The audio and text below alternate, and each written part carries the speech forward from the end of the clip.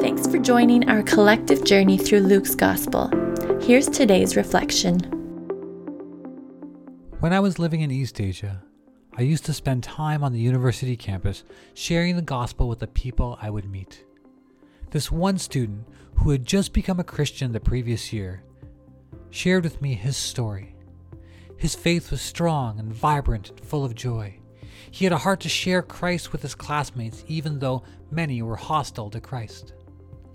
As he shared his testimony, he explained that even when he would return home on the holidays, his parents would harass him and destroy the Christian materials he would bring home, trying to force him to turn away from Jesus. Then he said something that has stuck with me to this day. He said, "Tim, it's almost as if the brothers and sisters at church are more like a family to me than my own family." When Jesus' biological mother and brothers show up to see him, Jesus declares, "My mother and brothers are those who hear God's word and put them into practice." For those of us who are followers of Christ, we partake in this new identity as a family.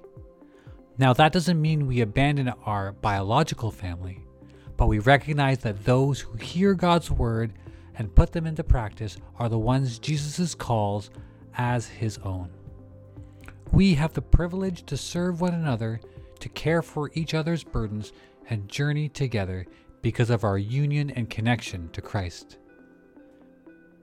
As followers of Jesus and as members of his family, we have the joy of living on mission together, proclaiming the wonder of our God and calling others to enter into the family of God by placing their trust in Christ. What a privilege it is to walk together as a family. My word of blessing for you this week is simply this. May God continue to show you how you are a part of God's family of believers, and may you live intentionally in that community, serving one another and inviting others to enter into God's family through faith in Christ. Go in peace.